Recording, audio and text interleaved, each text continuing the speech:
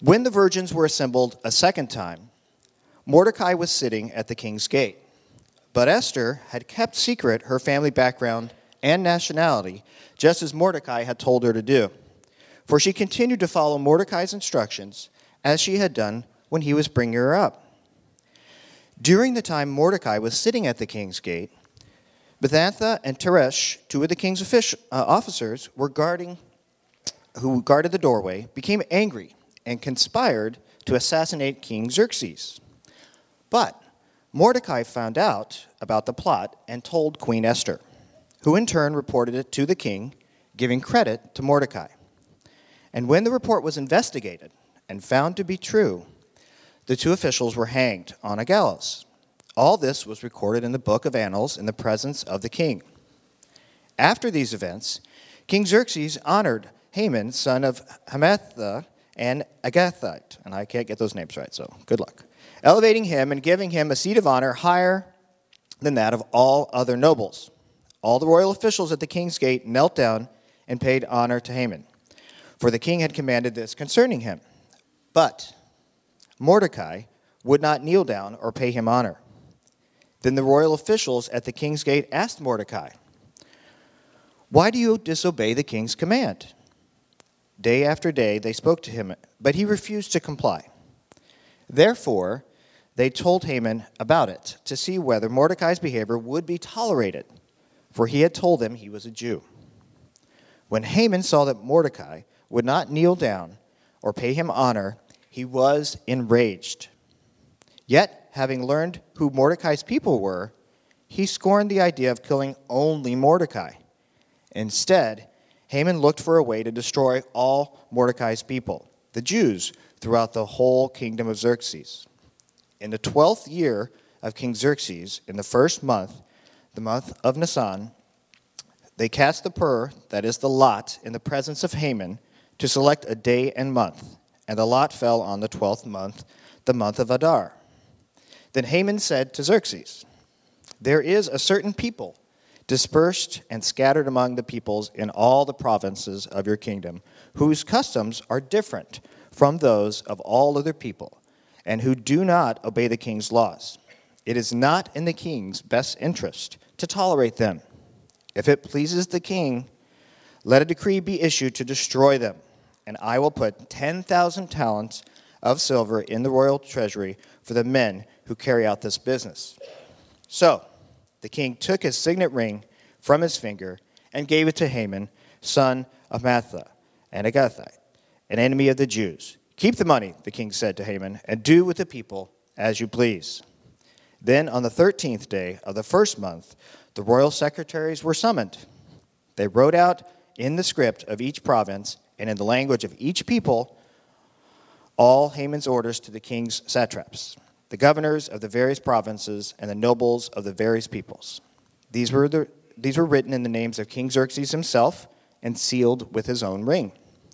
Dispatches were sent by couriers to all the king's provinces with the order to destroy, kill, and annihilate all the Jews, young and old, women and little children, on a single day, the 13th day of the 12th month, the month of Adar, and to plunder their goods.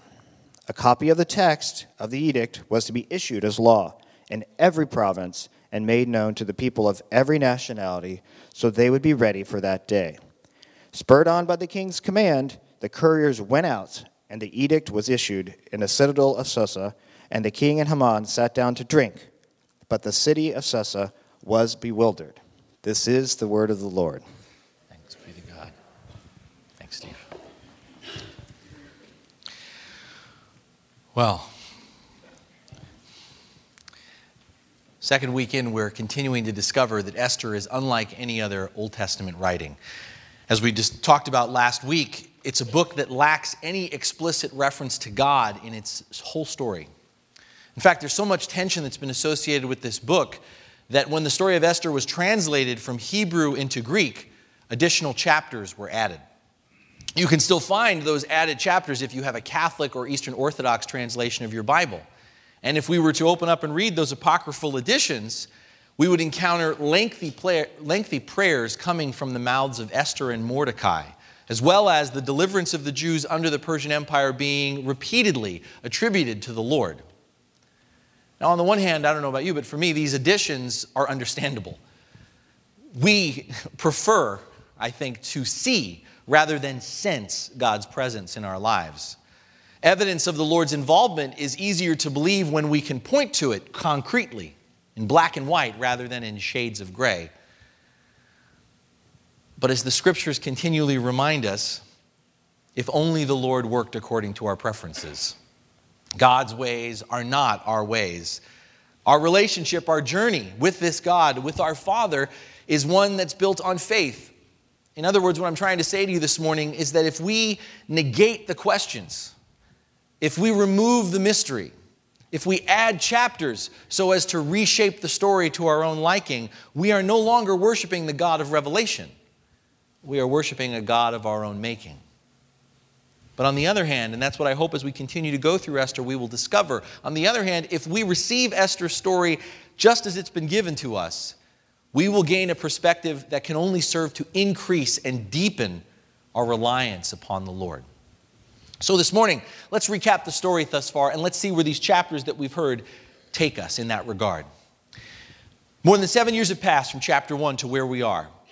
And in that time, King Xerxes, who you heard about, rules over the Persian Empire and has exiled his first wife, Vashti, and she was exiled for refusing his command, and he also has suffered 2 humiliating losses in trying to invade Greece, something we don't know from Scripture, but we know from history.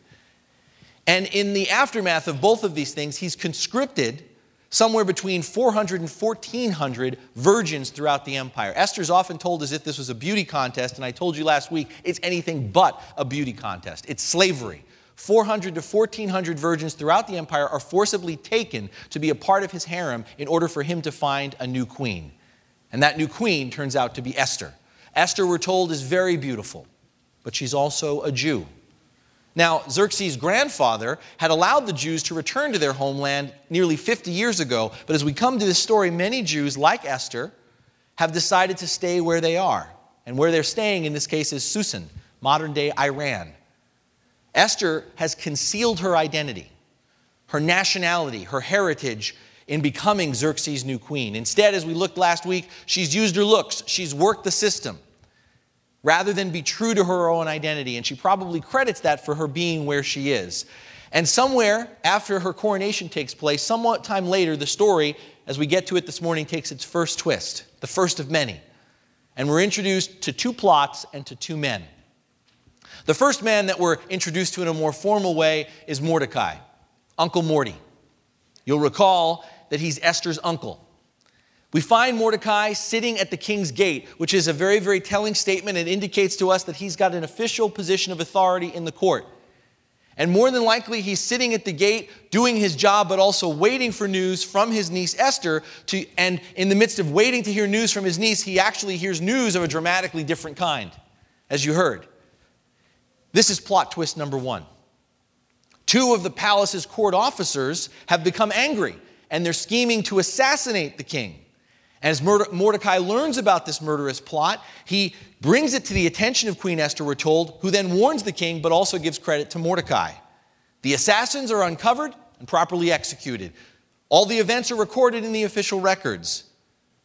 But the one thing that doesn't happen, the only thing that's missing, is that there's no reward given to Mordecai. The king's life is saved. The entire event is properly recorded, as you heard, in the annals of the historical record, and then it's seemingly promptly forgotten. Why doesn't King Xerxes reward the man who saved his life?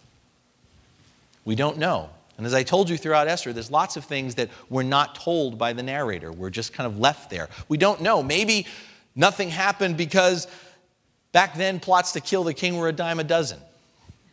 We don't know. This strangely unresolved situation, as you heard it, concludes chapter 2 and leads us into the introduction of our second man. We are introduced to a man named Haman, who has just become the king's chief of staff. Haman has been given a position higher than all the other nobles, and by the king's command, everyone is supposed to bow down whenever he passes by, and everyone does, except for old Uncle Morty. This results in our second plot twist. The little we can gather of why Mordecai refuses to bow down before Haman, the little we can gather, and it's not explicitly there, has something to do with his being Jewish. We can speculate that probably being a Jew, Mordecai refused to bow down to worship before anyone other than God alone, and this includes Haman. Either way, as the royal officials report Mordecai's behavior, and then as Haman personally witnesses Mordecai's refusal to kneel down or pay him honor, Haman becomes furious.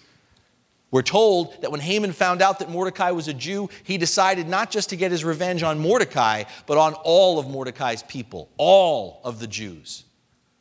Now, a little background here might be helpful to understand what would turn a man in his anger to such a genocidal rage. And the background is, you may have caught it, the narrator of the story informs us that Haman was an Agagite. Now, that might not have any meaning to you, but if you were to go back to 1 Samuel, we will read a story in 1 Samuel, a time when God told King Saul to kill all of the Amalekites, these longtime enemies of Israel. And long story short, without getting into all of it, King Saul, for self-serving reasons, disobeys that command and keeps the king of the Amalekites alive. His name, King Agag. The prophet Samuel later kills King Agag, but this incident was never forgotten by the king's ancestors, the Agagites. And so all these decades later, the Agagites carry a deep-seated hatred for the Jews. The first part of Haman's plan, as you heard it, involves finding a good date, a lucky one, to annihilate the Jews. And being a superstitious man, Haman cast lots. We hear that referenced a lot in the Bible. He casts lots, and it's basically like reading the astrology column in order to find out what you're supposed to do tomorrow. The only difference is it involves rolling some dice. And the date that he comes up with for his murderous plan falls, we're told, on the 12th month. With that date set, 11 months' time, Haman heads off to see King Xerxes in order to hatch the second and final part of his plan, his false accusation against the Jews. I don't know if you caught it, if it's there in front of you to see it again in Steve's reading, if you caught how the narrator describes this. Notice that when Haman goes before King Xerxes, he never mentions the Jews by name. There are eerie echoes of what takes place here, of this being repeated throughout the history of the Jewish people. He tells Xerxes that a certain people scattered in the provinces have customs different from all the other people. And at first, if we're reading along, we think, so what? No big deal, right? I mean, if you think about it, after all, the Persian Empire is made up of a myriad of different people groups who have either been conquered or brought as captives into the kingdom. And up to this point in the story, it seems like their customs and their religions were tolerated. But what's key is what Haman does next. Haman tells the big lie. Xerxes is told that these certain people do not obey the king's laws. Notice, by the way, that Haman isn't very specific about what laws they didn't obey. Then Haman tells Xerxes, it's really not in your best interest to tolerate these certain people. He paints a pretty superficial picture in terms of their danger to the kingdom, but that doesn't stop him from daring to ask to destroy a whole people group, to which he adds the clincher. Let me take care of this for you, and I'll pay 10,000 talents, that's roughly 375 tons of silver, into the royal treasury to pay for the job of getting this done. This isn't much of a story that he's telling the king. From face value as we read it, it sounds a little odd. So why doesn't the king ask any questions? Why didn't Xerxes ask for more specifics? Why didn't the king ask why Haman was willing to pay such a fortune to get rid of hundreds of thousands of people? Why not have the whole matter investigated? Again, we don't know. We're left with only two options, I think. Either Xerxes really trusted Haman, or else it didn't take much to fool this king.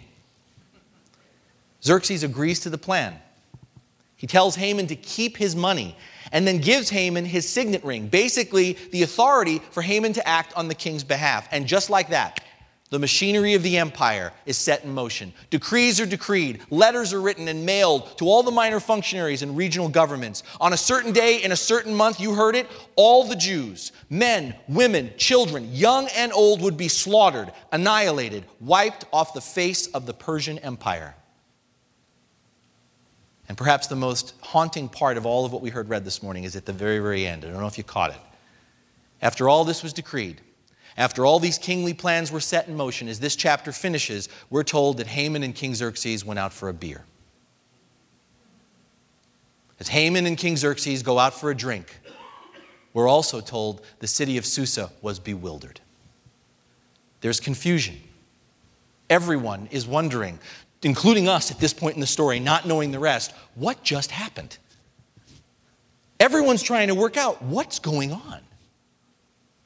Beloved, as the story of Esther continues, and it gets pretty heavy, we continue to be challenged in this story by the mystery of God's providence. And last week I defined to you providence as being the continual working of the Lord for us in the midst of our everyday lives and decisions. Providence being something that's hard for us to recognize.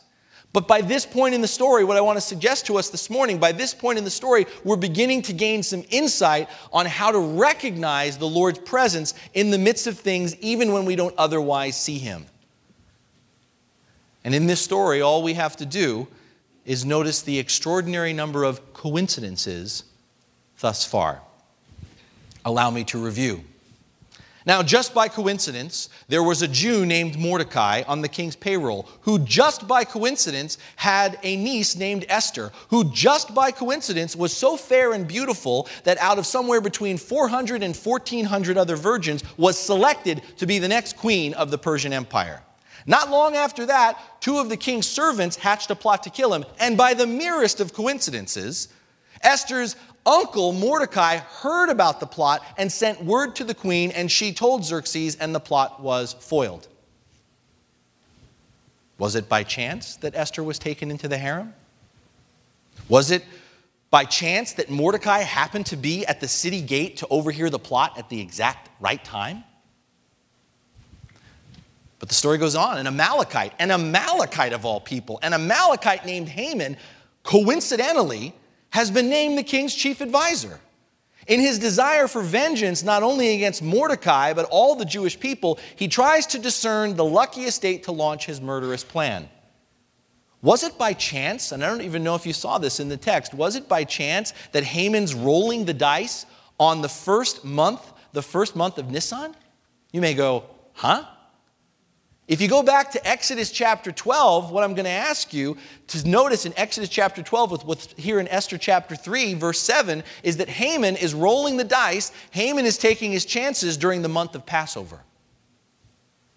Was it by chance that Haman is seeking guidance for his campaign of genocide during the very same month that celebrates another great empire's complete failure and total downfall and trying to do exactly the same thing to the Jews centuries earlier? And as we move ahead in the story, and I'm going to jump ahead a little bit for you so you can appreciate it when we get there. As we move ahead in the story, the coincidences just keep on piling up. Later on, a coincidental bout of insomnia will cause King Xerxes to be unable to sleep. And don't you know, when you can't sleep, nothing is better to do than read the official court record. And coincidentally, he will remember that he failed to reward Mordecai in saving his life, in breaking up the attempted assassination. Will it be by chance that the king will be planning Mordecai's exaltation, his praise before all the people, at the very same moment that Haman is planning Mordecai's execution on the gallows? Later, when Haman recognizes his terrible mistake, when he realizes that what he didn't know, that the king's queen Esther is Jewish, he will end up being hung on the very gallows he prepared for Mordecai. Will it be by chance that King Xerxes comes into the room at the one moment when it looks like Haman is seducing the queen, when he's really pleading his case before Esther? Of course, these could all be coincidences. Maybe Mordecai is just kidding himself, which we'll get to next week in chapter 4. Maybe Mordecai is just kidding himself when he tells Esther that she's come to the kingdom for such a time as this. Maybe it's all just chance. If so, we are left with a choice. If it's all just chance, we're left with a choice. Either God does not exist or God does not intervene. And that could be true. But beloved, what I'm here to say to you this morning, then again, is that it takes as much faith to believe that all these things are just coincidences as it does to believe that God was working in the midst of the actions of Xerxes, Esther, Haman, and Mordecai. We live in a world that doesn't know our God. And when this world doesn't know our Lord, what it tends to do is make a God out of coincidence. We all know the drill. Let me give you 2 quick examples. You know, more and more people are believing that just by chance, the right conditions happen for life to begin. Wouldn't you know it? Just by chance, the right conditions happen for life to begin. Over a period of time, certain mutations just happen to occur coincidentally at the same time so that the opposite gender of the same mutation also happen to appear. And suddenly, coincidentally, male and female of the same species were created. How about that? Let me give you an even smaller example. After a series of frankly unforgettable presidents of the United States, a strong man was elected coincidentally at the same time that a civil war was about to rage in our nation. We can look throughout our history. We can look throughout the history of the world. And again, we can see throughout our birth, our struggle, our endurance as a nation alone, just by chance, the right man or the right woman happens to be at the right place at the right time. We are convinced, we are told that everything we see and know is supposed to be a result of a long chain of coincidences. But people of faith know better. People of faith know better. If we believe in providence, if we believe that the Lord is continually at work behind the scenes, then the things that happen in our lives are more than just coincidences. More often than we dare to realize, more often perhaps than we're willing to admit. Beloved, another way to say this is coincidence is nothing more than the non-believer's word for providence. Coincidence is nothing more than the non-believer's word for providence. God's hand in this story, in our lives, in our world, is clearly visible. There are signs of His influence, His reign, if only we would recognize them. This is a truism, not just for the book of Esther, but one also for our lives. But it begs the question as we continue to wrestle with providence, we ask, but how? How? How are we to better understand divine providence? Go with me on this. My son, Ethan, is exceptional at video games. You can give him a game, and he'll beat it by the end of the day. In fact, some time ago, a couple years back, he discovered there's another way to beat a game. And if you're not familiar with video games, the other way to beat a game is called cheat codes. Push a few buttons in the right order, and before you know it, the character you're playing with can run through walls and becomes invincible. Of course, as I've tried to teach him, play like that, and it doesn't prove that you're a true master of the game. Now, one way to understand our world and our lives is that God created a system for this video game that we're a part of. And it's called the laws of nature. In fact, God did such a good job that people sometimes actually believe the system runs itself. Some people actually worship the system. I mean, you have people who are like, well, it's very, very clear predictability. The weather will influence the crops, and the stock market affects our finances. Our lifestyle is impacted by our state of our health. And so many, many people get caught up in the beauty of the system and worship the system. Now, the laws of nature, for example, say, the laws of nature, I'll give you an example of how it works. The laws of nature say that if you're surrounded by the world's greatest army on one side and the Red Sea on the other, then there's no hope. Game over. But we know better. We celebrate something better than that. We realize that God, not the system that He created, is in control. Again, though, the question is, how? Well, one way is overriding the system. The laws of nature say that a sea must flow. Well, no problem for God. Today that won't be going on. The laws of nature say that the sun has to set. Well, in the story of Joshua, no problem. God will override that for a few hours. In other words, the classic miracle, the things that we've learned about in Sunday school, the things that we're like, oh, why can't we see those, are the cheat codes.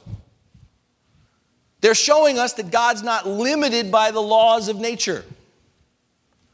But Esther, and it's not just Esther, but Esther is a profound and poignant example of this. Esther is in our Bible because it's showing us that there's another way where the system doesn't have to be changed. No cheat codes. You can play by the rules and still find a way to win. That's the story of Esther. A cascade of perfectly natural events unfold, and God accomplishes His purpose without any natural laws being broken. Vashti was ousted. Esther was chosen. Mordecai overheard a plot. Xerxes couldn't sleep. Esther found favor in the eyes of the king. Haman is disgraced and hung on the very gallows intended for Mordecai. The day designated for the destruction of the entire Jewish people becomes their new national holiday. That's providence.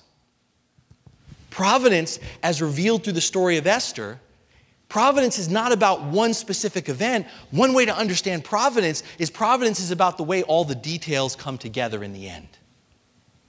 Providence demonstrates for us that in the midst of this beautiful system that God's created, that in the midst of all of these laws of apparent cause and effect, they are nothing more than another tool in the hands of our God. Not only is God not limited by the rules that He's made, God's not even limited by their logic, which He made as well. He can use them to get whatever He wants, and it will still all look perfectly natural. And what I want to suggest to you as we gravitate more towards the cheat codes, as we want more of the miracles, that this, what Esther is proclaiming to us, providence, the reality of God's ability to work within the rules and beyond the logic that He's put into the system, this is far more relevant to the lives that we live. This is a much deeper expression of God's power than what we often think. Esther is a beautiful story. Through it, it's beautiful because we see life as we know it, as we experience it. We see in that story how God typically reveals Himself to us. Because this is not a story that's simply about the virtues of people who saved the Jews from genocide. That's a really superficial reading of this story. This is a story that's about the ability of God to accomplish His will despite our flaws and foibles as His people. It's a story that's about eliminating, frankly, coincidence as a part of our Christian vocabulary.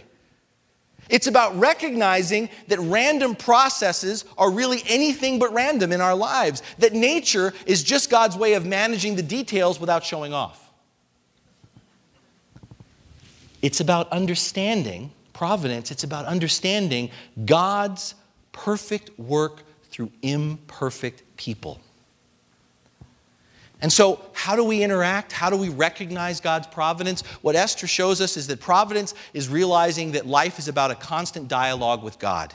On the one hand, the Lord leaves us free, with our free choice to believe or not, or to achieve or not. And we're going to come into that next week in chapter 4. But on the other hand, what we're beginning to see leading up to chapter 4 is that every little event is part of an interactive master plan that has its own purpose and logic.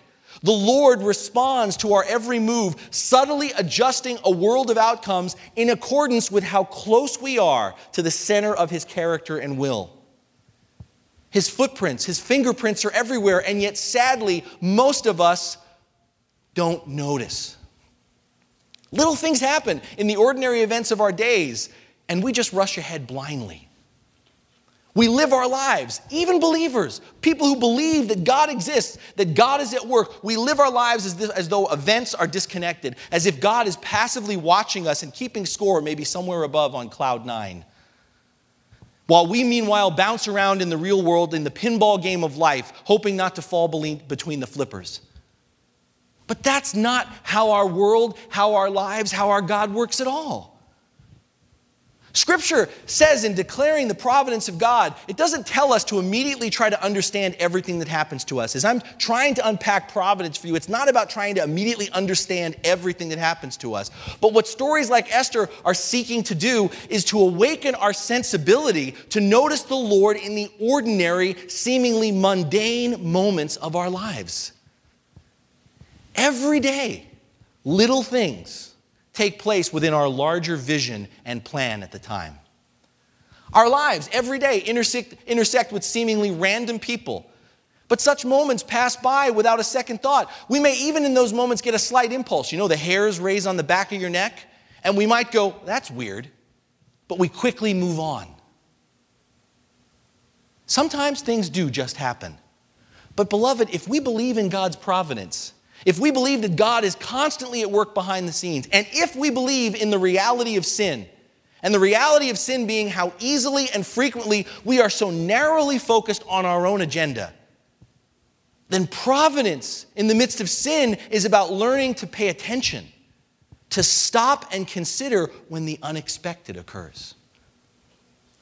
What I'm commending to all of us this morning through the story of Esther, what I'm commending that we do is experience a paradigm shift. What I'm commending is that we put on a different set of glasses, that we begin to see things differently. What I'm commending is that we not just believe in this doctrine of providence, but we discover how we can live in the midst of the reality of God's providence. And here's the shift. It's this simple. Here's the shift. Okay? The shift is this. And I know I'm not alone in this. The shift is each day, instead of sighing, grumbling, or shrugging away those delays in our schedule and those distractions from our focus, instead of perceiving them as interruptions in the midst of our agenda, let's just consider, let's just be open to the possibility that those disruptions might be more than just a coincidence. Might be more than just a coincidence. Again, I'm not saying to you, and I don't want you to hear this, I'm not saying that in stopping that we will always see God or that we will immediately recognize the significance of the hiccups that take place in our lives. But what I am saying is that sometimes in the thick of entering into those moments of supposed randomness, what I am saying is that oftentimes in the aftermath, we will glimpse the veil of heaven intersecting the earth through us. Now let's be really clear, because oftentimes when we talk about providence and we talk about Esther's story, we got some bad theology. And it's so bad that many of us preach it to each other, even though it's not what Scripture says. And what you might take away from what I've just said that I have to correct for you now is I am not saying, emphasize not, capital N-O-T, underline, bold, not, saying, I am not saying that everything happens for a reason. I am not saying that everything happens for a reason. And you need to hear that because many of you have said that to people who really don't need to hear that at the wrong moments of their life. Scripture doesn't say that everything happens for a reason.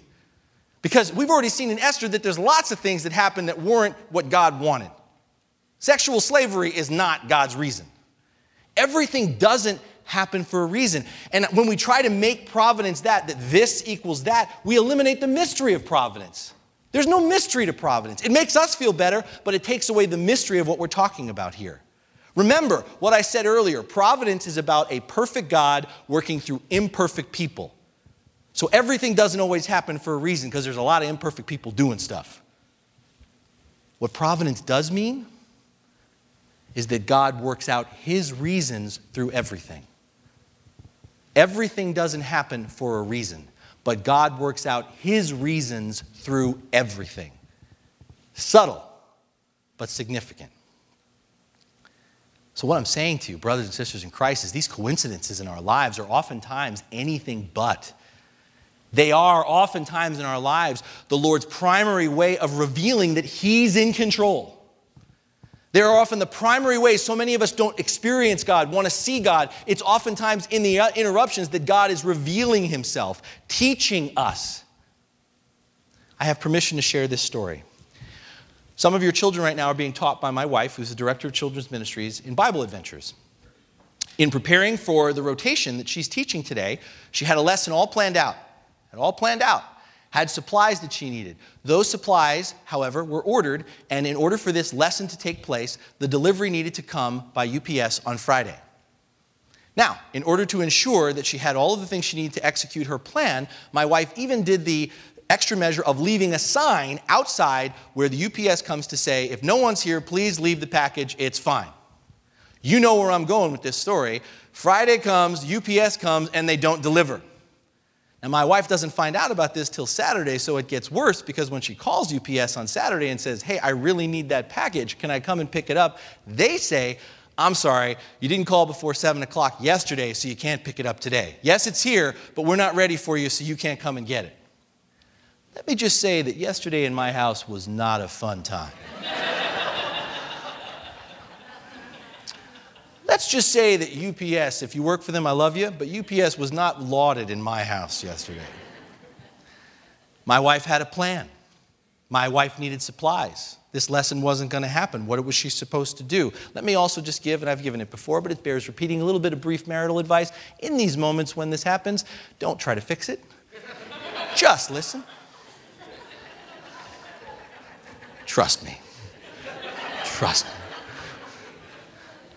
So, in the midst of, I don't know what I'm going to do. We go to the grocery store, and one of the things that Beth is in the midst of doing and trying to punt is she's going to go to the Dollar Tree to see what she can get together because she's not going to have the supplies because I didn't go in with her to the Dollar Tree. She comes back to the car. And her countenance is totally different, and she says, Chris, God totally just showed up, and God has totally humbled me. She went into the dollar store, went to get the stuff that she was getting. She went in line, and as she's in line, the person who's bringing up the stuff starts a conversation with her. Basically finds out that she's a children's ministry director and works at the church, and begins with, what's a Lutheran? What's a Lutheran becomes what's a Protestant. What's a Protestant becomes what's a Christian. And the next thing you know, because there's no one else in line, no one else in the store, they're having this full-on conversation about God, His kingdom, and coming and being part of our community. Now, mind you, from my wife's standpoint, darn UPS, didn't deliver the package, left a sign, they obviously don't read, got to go to Dollar Tree, and initially she said when she went into Dollar Tree, it's like, look man, I got a lot of time to talk right now. You don't understand how behind I am. But do you see what I'm talking about? Providence. God at work in the midst of it, and a glimpse of it. It doesn't know how it plays out. I don't think that person's been here today or out of the service. I'm not saying that. But I'm saying that we have these moments in the midst of the very places that we often don't seek to look for them. And isn't that ironic? We profess every single week, what we celebrate at Christmas and at Easter, think about this. One of the things that we celebrate about our God is our God shows up in the most unexpected places. He shows up in a manger in Bethlehem, and he shows up on a cross at Calvary. That's what we testify, that our God is the God of the unexpected. And yet, in our daily lives, that's the last place we look for him. In our daily lives, when we get distractions, we get delays, interruptions, we get ticked, we get annoyed, frustrated, we never stop to think that that may be the very, very place that God is actually revealing himself and at work. That's what I'm trying to say. I gave you homework last week. Not grading it. Don't know if you did it. I asked you to reflect on God's providence in your life. Many people came to me and said, I don't know how to do that. I don't know how to reflect on God's providence. How do I recognize it? I've given you this morning, or I should say Scripture has given us another piece of the puzzle. Look back upon your life and start to pay attention to those moments in your life that you thought were just coincidences. Look back upon your life on those things that you thought, that was weird. Just coincidences. And I'm going to tell you, when you start to look back in that way, not everything, remember, not everything, but there are things that you're going to say, you know what? There's something that's more than just a coincidence. And you're going to begin to see God's providence at work. And why that, again, is so important in looking back is it's going to change how you look at your present and at your future. I'm here to stand before you. If we had time, I could tell you what this paradigm shift has meant to me. I don't believe, by and large, in coincidences anymore. I believe in providence. The very fact, and this is no joke, that I'm married to the woman I'm married to is an act of providence. Let me tell you my story, let alone how I dressed when I was in junior high and high school. Let me tell you my story. I believe the fact that I'm a pastor, that I'm in this career, that I am where I am is an act of providence. Let me tell you that story. The very fact that I'm here, and it's ironic we're voting on this today, that I'm serving as your pastor, that I got called to this church, I see an amazing series of coincidences. No, I see providence. Beloved, through the story of God's covenant people in Esther, we learn not to question God's providence. We are taught to assume it. The reign of his kingdom in our everyday lives. It's great. The Jewish festival that celebrates the story, you probably know this, is called Purim. And it comes from the word you heard Steve talk about, the word for the lot that Haman used to supposedly decide the fate of the Jews. Lot, pur, is the word Purim. And what's great about this is that so many of us live like Haman, just inside the church and outside the church. So many of us live like Haman, looking to chance, thinking we roll the dice in our hands, that we decide our fates, that we are the authors of our destiny. But people of faith know better. Purim, Dice Day. It's celebrated even to this day among the Jewish community. And it's a day for thinking about the lot that's cast. Thinking about that's how man thinks, that it's all about chance. And it's a day that's about remembering that if life is nothing more than a dice game, and I'm not saying it is, but if life is nothing more than a dice game, God is the one who decides how they fall. Nothing just happens when it comes to our God. God is behind it all. That's living out of the awareness of God's providence. That's seeing your life, my life, our world with the eyes of faith. choosing to see God's hand in the things that happen, in the events that other people just dismiss as good luck. Daring to stop and point and say at certain moments for which there's no other possibility or answer, moments when the hairs on the back of our neck go up, when we have that feeling in our gut, moments we're going to encounter next week in chapter 4, when we stop and dare to point and say, that was more than just a coincidence. So, beloved, my word to you, the word of the Lord is, pay attention to the hiccups. Pay attention to the hiccups. Don't get flustered by the distractions.